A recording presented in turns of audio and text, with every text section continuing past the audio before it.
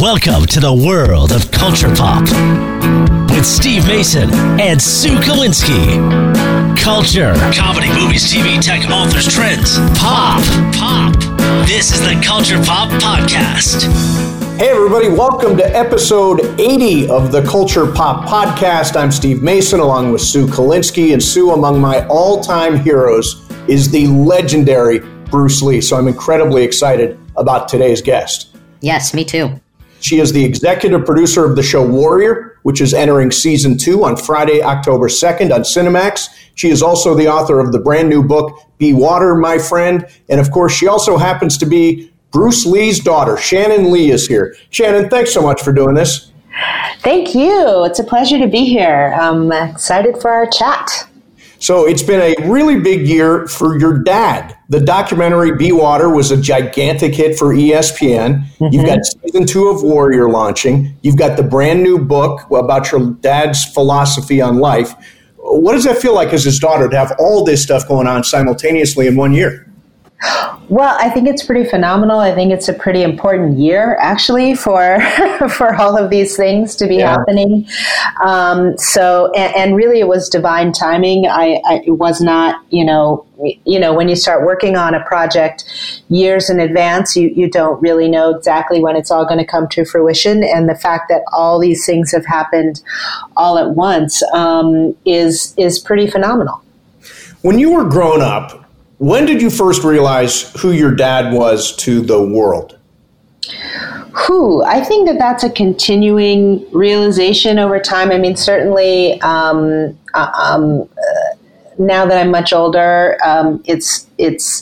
it continues to surprise me, but at least the surprise is less surprising, if that makes any sense. But But when I was a kid, it's like you only understand your immediate experience. So for me, it was like, oh yeah, my dad's in that movie, cool, And then at some point, you go like, oh yeah, and like all these people are his students, and oh yeah, he created a martial art, and But like when you're a 10-year-old. You just want to play with your toys and hang out with your friends and go to school and all that kind of stuff, which was my life. I didn't live or grow up in Hollywood per se. We weren't friends with a bunch of celebrities. I wasn't on movie sets after my father passed away. So I think it took some time. And I think the big difference was each time that I took a new step in my life, it opened a new door in terms of that realization. So, when I started acting, that was a whole new experience. When I started running, the business around my father's legacy, that was a whole new experience, and it introduced me to a whole new realm of people. And I'm continue to be amazed at his impact, how far-reaching it is, how uplifting and positive it is, and it's really a beautiful thing. So at what age did you start to incorporate the whole idea of Be Water into your life? Well, listen, I've always heard the quote. I always knew the quote growing up. But until I really started to sit with his writings, I really didn't think of it probably in a lot of the ways that most people think of it. You hear it, you go, oh, that's really beautiful. That's really cool. Yeah, water is great. Why wouldn't you want to be like water? But then to really spend the time and the energy to delve into what does that really mean? How could I really apply that? I have to say it's an ongoing process, and the writing of my book was a huge, deeper dive into the understanding of that, and the breaking it down, and that leading to the other philosophies and the ways in which they relate. I have to say, like, the writing of this book has made me really step up my water game, if you will. Because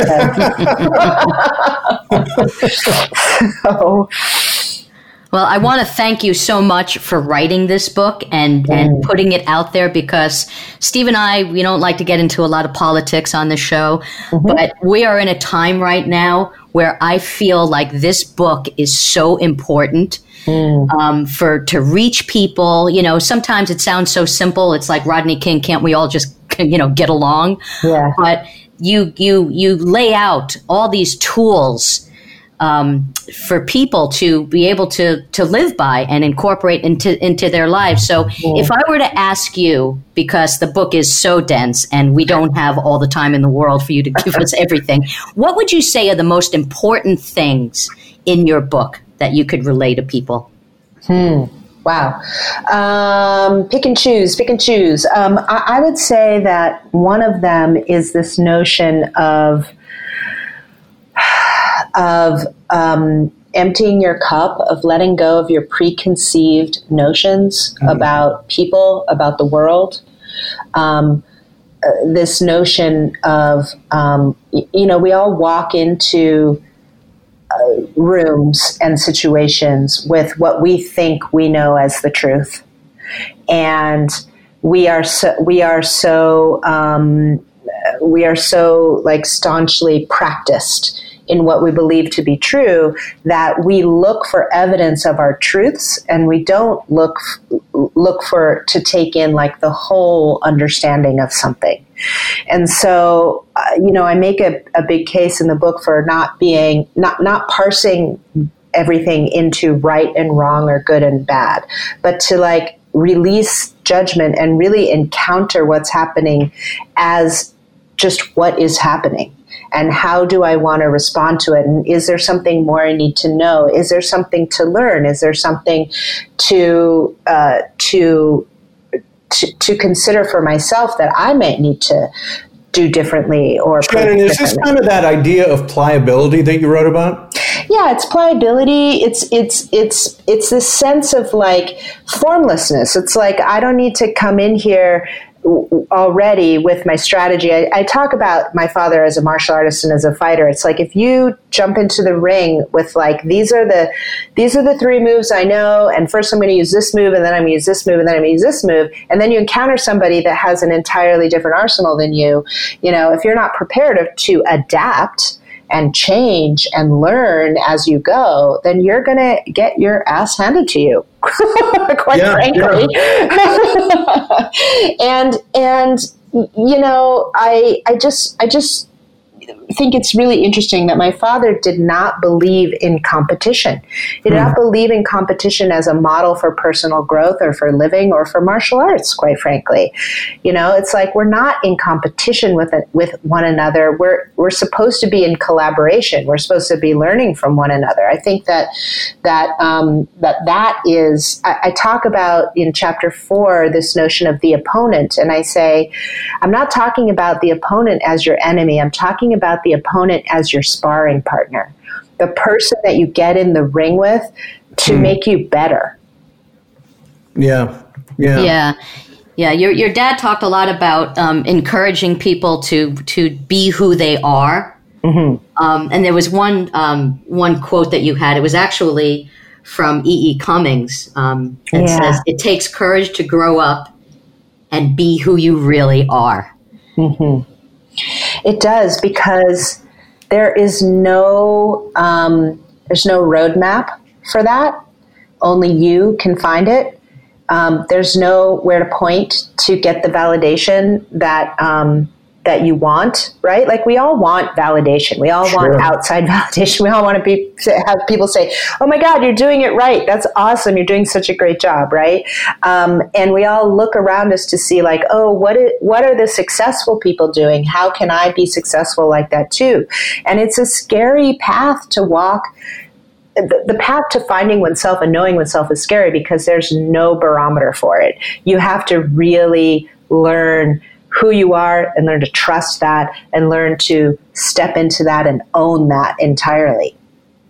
I remember your dad's quote, the "Be water, my friend" speech that your dad used. And I internalized it when I was pretty young. And I'm a performer. I'm on radio and television and do a daily show and do a podcast, all that stuff. And, I think that idea of flowing is really, really important. Like when I'm doing a show and it's effortless and it's just rolling along and I'm in the flow, I feel like that's what I aspire to. But part of that came from your dad's original speech.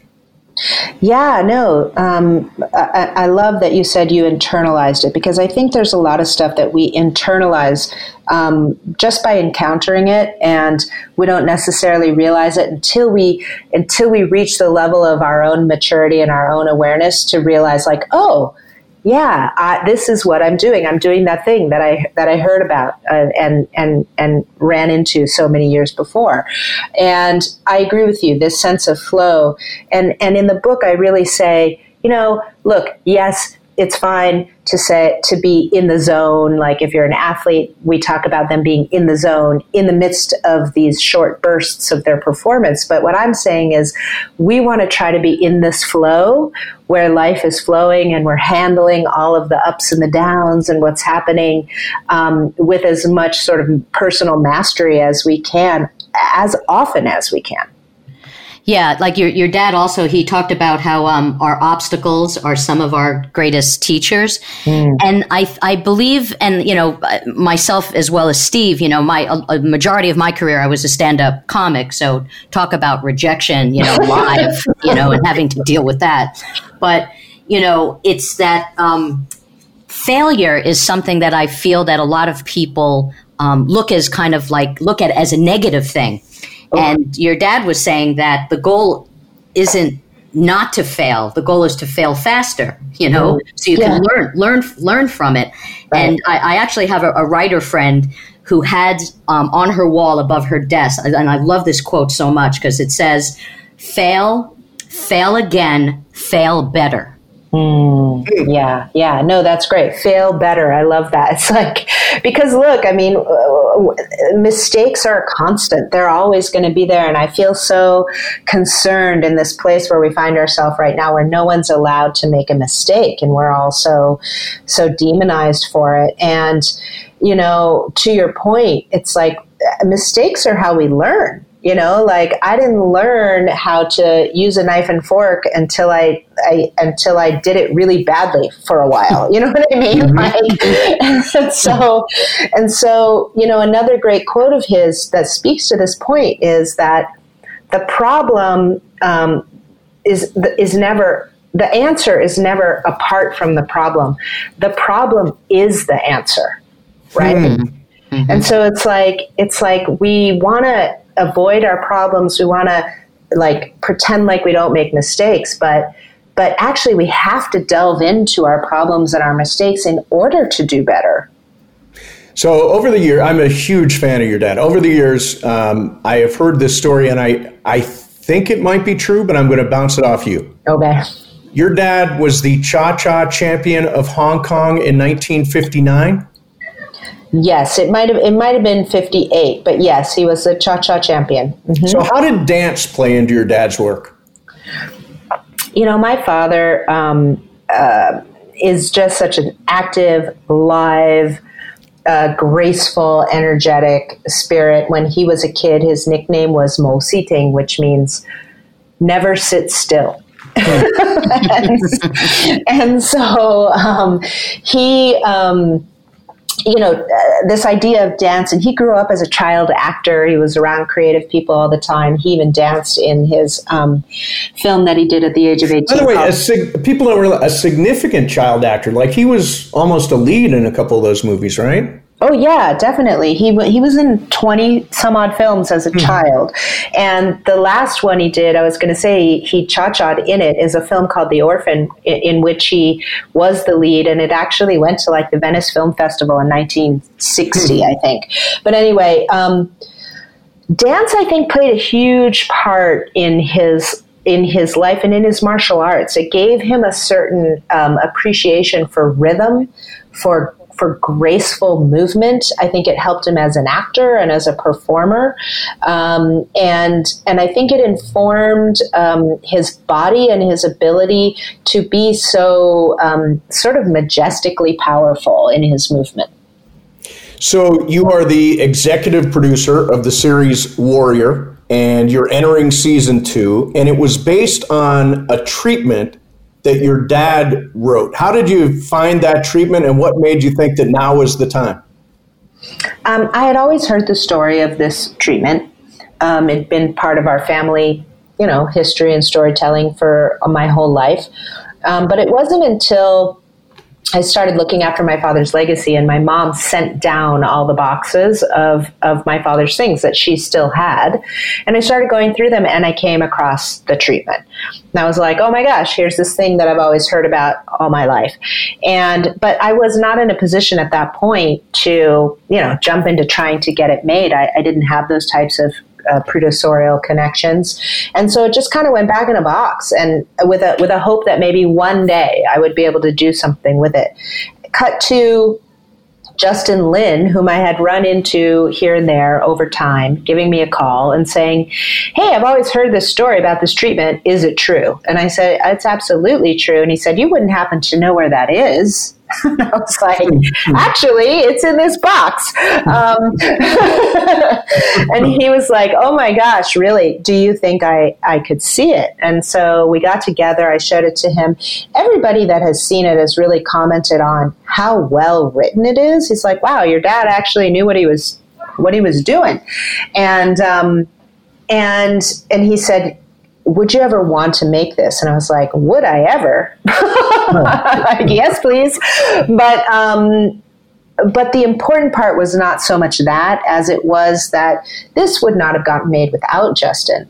And I'm not just talking about the fact that he had some clout in Hollywood and that he had some success. I'm talking about that he was a person of integrity, that he wanted to collaborate with me, that he wanted to make sure it stayed within the bounds of my father's legacy. And he said, we should make this show for sure, but we should only make it if we do it right. Mm-hmm. Mm-hmm. Yeah, I'm 2 episodes into the second season, and I am so hooked. I mean, you talk about the writing. The writing is so good. The production is beautiful. Yeah, the production design is unbelievable. The cost, capturing that period, that late 1800s period. I mean, it's very detailed. The production design. It looks beautiful. Yes. You know what it kind of feels like a little bit? It kind of has like a Peaky Blinders kind of feel to it. You know, that kind of that darkness, that underworld. And what kind of surprised me a little bit, the dialogue feels very modern to me. Yes. There's that scene that I love so much, and I'm not giving anything away to anybody, but where Sophie goes into the bar and is flirting with the owner, Dylan. Mm-hmm. And after she leaves, he just stares at her and says, "Fuck me." And it's such a perfect response, and it's something I can hear somebody saying today. Totally. And that was very purposeful, and I have to really give credit to Jonathan Tropper, our writer and showrunner, who really helped build this world and come up with so many of these amazing devices that we use. You know, it's a period piece, but we wanted it to feel contemporary. We wanted audiences of today to be able to have access and really resonate with the material. And so we did a lot of work to make sure that that the way people communicated not only was easily accessible, but also very intricately woven into the different characters, the way that they interact with one another. You know, there's devices we use where sometimes the characters are speaking in Chinese and sometimes English and sometimes broken English, and all to represent different perspectives on the show. Yeah, it feels like you're telling real Chinese stories. It feels like you're honoring that tradition and that history. How important is that for you? I mean, it's very important. My father was actually extremely masterful at picking themes and stories to tell that represented his culture. And this is a particularly dear story because not only is it a Chinese story, it's a Chinese American story. Mm-hmm. And, my father was born in San Francisco. And so he was an American. even though he grew up in Hong Kong as a kid. He then came back as a citizen when he was 18 and lived in this country for a number of years and, married my mother and all that and all that sort of thing. And he was very good at, because he had a real keen desire to show authentic representation on screen as well as authentic storytelling. He was always looking for these themes and stories, and so to reflect that. And so this was very much a part of that. Yeah, and you talk about the contemporary aspect of it, that was the late 1800s, and you think about what's happening now with, anti-Muslim sentiments and immigration, and it's sad to think that, wow, this is still going on. I know. Yeah. What now, if your dad were here today, what would his take be on what's going on in the world today? I think he would be, he was at the time, because, by the way, this was going on in his lifetime. It was going on in the late 1800s. It was going on in the 1960s, and it's going on in 2020. So, his response was always to, first of all, model the behavior, right? Like, be the change. His response was to stand up for himself and stand for others as well. He believed in humanity. He believed in addressing people as human beings and not as, their race, their gender, their background, their all of those sorts of things, right? So he always wanted people to go for authenticity, like being real and treating one another as real humans. And so I think he would be distressed to see what's happening in this country. And I think he would say, same words, different song, So well, right now I think much pliability is required by all of us, given what's going on in the world right now. Your dad was born in the U.S., raised in Hong Kong, comes back to the U.S., then went back to Hong Kong to make movies. I would imagine that there was sort of a natural tug between East and West with your dad. What do you think? For sure. I mean, I think it was more that the East and West tugged on him than that he was tugged by it. Because my father was very dedicated to being himself and showing up as himself wherever he was. I think that was hard for people. I think that in the East, he was too Western, and in the West, he was too Eastern. And he was like, look, man, I'm just me. Right. And by the way, I have things I've learned from the East and I have things I've learned from the West, and they influence me. And, I'm sure you probably have seen this. My father sat for an interview with a Canadian chat show host back in 1971. And he asked me, he said, so tell me now, with all this that you've been doing, do you think of yourself as Chinese or do you think of yourself as North American? And my father said, actually how I like to think of myself is as a human being. Yeah. Beautiful, wonderful. Sure. Exactly. One of the things your dad, and you write about this, did always, and it's been helpful to you, is that he was big on journaling. Now, I know it's supposed to be a really valuable tool, but it requires real discipline that I don't think I possess, at least at this moment. What did, and I know you do it now. What did your dad get out of journaling? What did people get out of journaling? So let me first put it this way to you, because I want to be clear. My father did not keep a journal. So he did not have a bound journal like a lot of us use today and write in it in a very dedicated, practiced way. But he wrote on paper. And this is really all that I'm advocating for is engaging with your thoughts in a concrete way. And by the way, as far as I'm concerned, a to-do list can be journaling. It's just a way of organizing your thoughts, organizing your goals, organizing your time directing yourself in a direction. And yes, there are, and one of the points I make about the way that he journaled, which was really mostly on like loose leaf papers, sometimes in spiral notebooks, sometimes not. It's like a little bit messy, but it's still hundreds of pages of writing, is that the way he did it was so unique, which is that he did not, none of the writings are negative or complaining or gossipy or bashing or any of that kind of thing. And look, like when I first started journaling as a kid, that's how I wrote. I was like, oh, I'm so mad today. I blah, blah, blah. I'm so dumb. I can't believe I did this, you know? And the thing is that when I go back and I look at that, that just makes me go back to that place.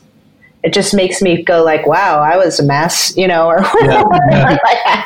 And so like, I really advocate for like, proactive journaling that helps you, that is like process for you. And if you have to rage on the page, like go for it, man. Like sometimes you have to do a brain dump, but then throw it away. Get rid of it. You don't need to hold on to that. You need to let it go. You know, when I think about your father, you know, I mean, I admire him so much for so many things, but, you know, I know that, and I know that martial arts, you know, I don't know, tell me if this is accurate, that it really shaped who he became, you know, right? I mean, it was so a part of his life. And this is a proposition here. I think that it would be such a wonderful thing to make martial arts, I don't know if you could say mandatory in school, but something that kids could learn at a young age where, you know, if they grew up in a household where there were, you know, some preconceived ideas of how you should do something. And a lot of times it's hard for a kid to chip away at that. You know, maybe they learn to do that when they're an adult, but when, you know, in the formative years, they basically, for the most part, are a product of where they grew up and who they grew up with. And I just feel like, because when I think about what martial arts teaches, it's like it teaches kids to, you know, peaceful, nonviolent, you know, to be confident and focused. And I just think it would be so important to teach them something like that. I totally agree. You know, I think that is the big misconception about martial arts, is that it teaches violence. It absolutely does not. It teaches absolutely the opposite. It teaches self-sufficiency. It teaches confidence. It shows you how to be in your body, to create and hold on to inner strength, to be unflappable. Because listen, when you are in a fight, even a pretend fight, right? Like even you're in a ring, you're wearing safety gear, you're sparring. Like when somebody throws a punch at you, there's an emotional reaction to that, especially the first 100 times it happens, right? And you have to learn how to be okay with that. You have to learn how to master your emotions and your impulses in order to respond in an appropriate way. And so in my purview, like those types of lessons are invaluable. So there's a quote. Actually, this quote is not from your dad. You write it in the book. Apparently, it's on a bench across the way from your dad's burial site. Yes. And there's a quote: "The key to immortality is living a life worth remembering." What does it say about your dad that all these years later we are still fascinated and moved and amazed and have a sense of wonder about your father, Bruce Lee? I mean, I think this is really the real, gold of his legacy, quite frankly, is that what it says is that what does it mean to lead a life worth remembering, right? Like to live a life worth remembering. What does that mean? It doesn't really have anything to do with accomplishments, because there are lots of people who have made movies. There are lots of people who are martial artists that we don't remember today, or very few people remember today, right? Mm-hmm. Right. But the reason that we, like, what it is to live a life in a way that is worth remembering is to live a life to your highest ability, to your greatest human potential, to your most expansive version, right? And yeah, my minister would say your highest good. Your highest good, right? And when you do that, you touch people. It's impactful. And you can feel it. Like, I just think it's so interesting, when you watch a Bruce Lee movie, you feel it. You feel him, right? Mm-hmm. Like, you're just the first time I saw Enter the Dragon, I was blown away. Just absolutely blown away. Right. And you're like, wow, who is that guy? Like, whoa. And it's not just because he, had some awesome fight choreography. There's way more to it than that. And all I can say is that way more to it came from his diligent self-work. Yeah. And him not just espousing philosophy, but living philosophy. Well, you are keeping this legacy alive in an amazing way. Season 2 of Warrior, which I could not recommend more highly, premieres Friday, October 2nd on Cinemax. And we got an advance copy of the book. It comes out October 6th. It's called Be Water, My Friend. And you will take some wisdom away from it, some wisdom from the great Bruce Lee. Shannon, thank you so much for doing this. We really appreciate your time. Oh, I appreciate it too. Thank you so much for the conversation. Thank you. There you go, Shannon Lee. And man, I'm telling you, Bruce Lee was I was fascinated by him when I was a kid. When I saw Enter the Dragon, I was absolutely blown away. Then I read everything about him. And this book is fantastic. If you want to know the philosophy of Bruce Lee, what made his life special and memorable, Shannon's book, Be Water, My Friend, is unbelievable. Unbelievable book. Yeah. She really just took everything that he wrote and just embellished with her own life. And it's just such useful information. It's so inspiring.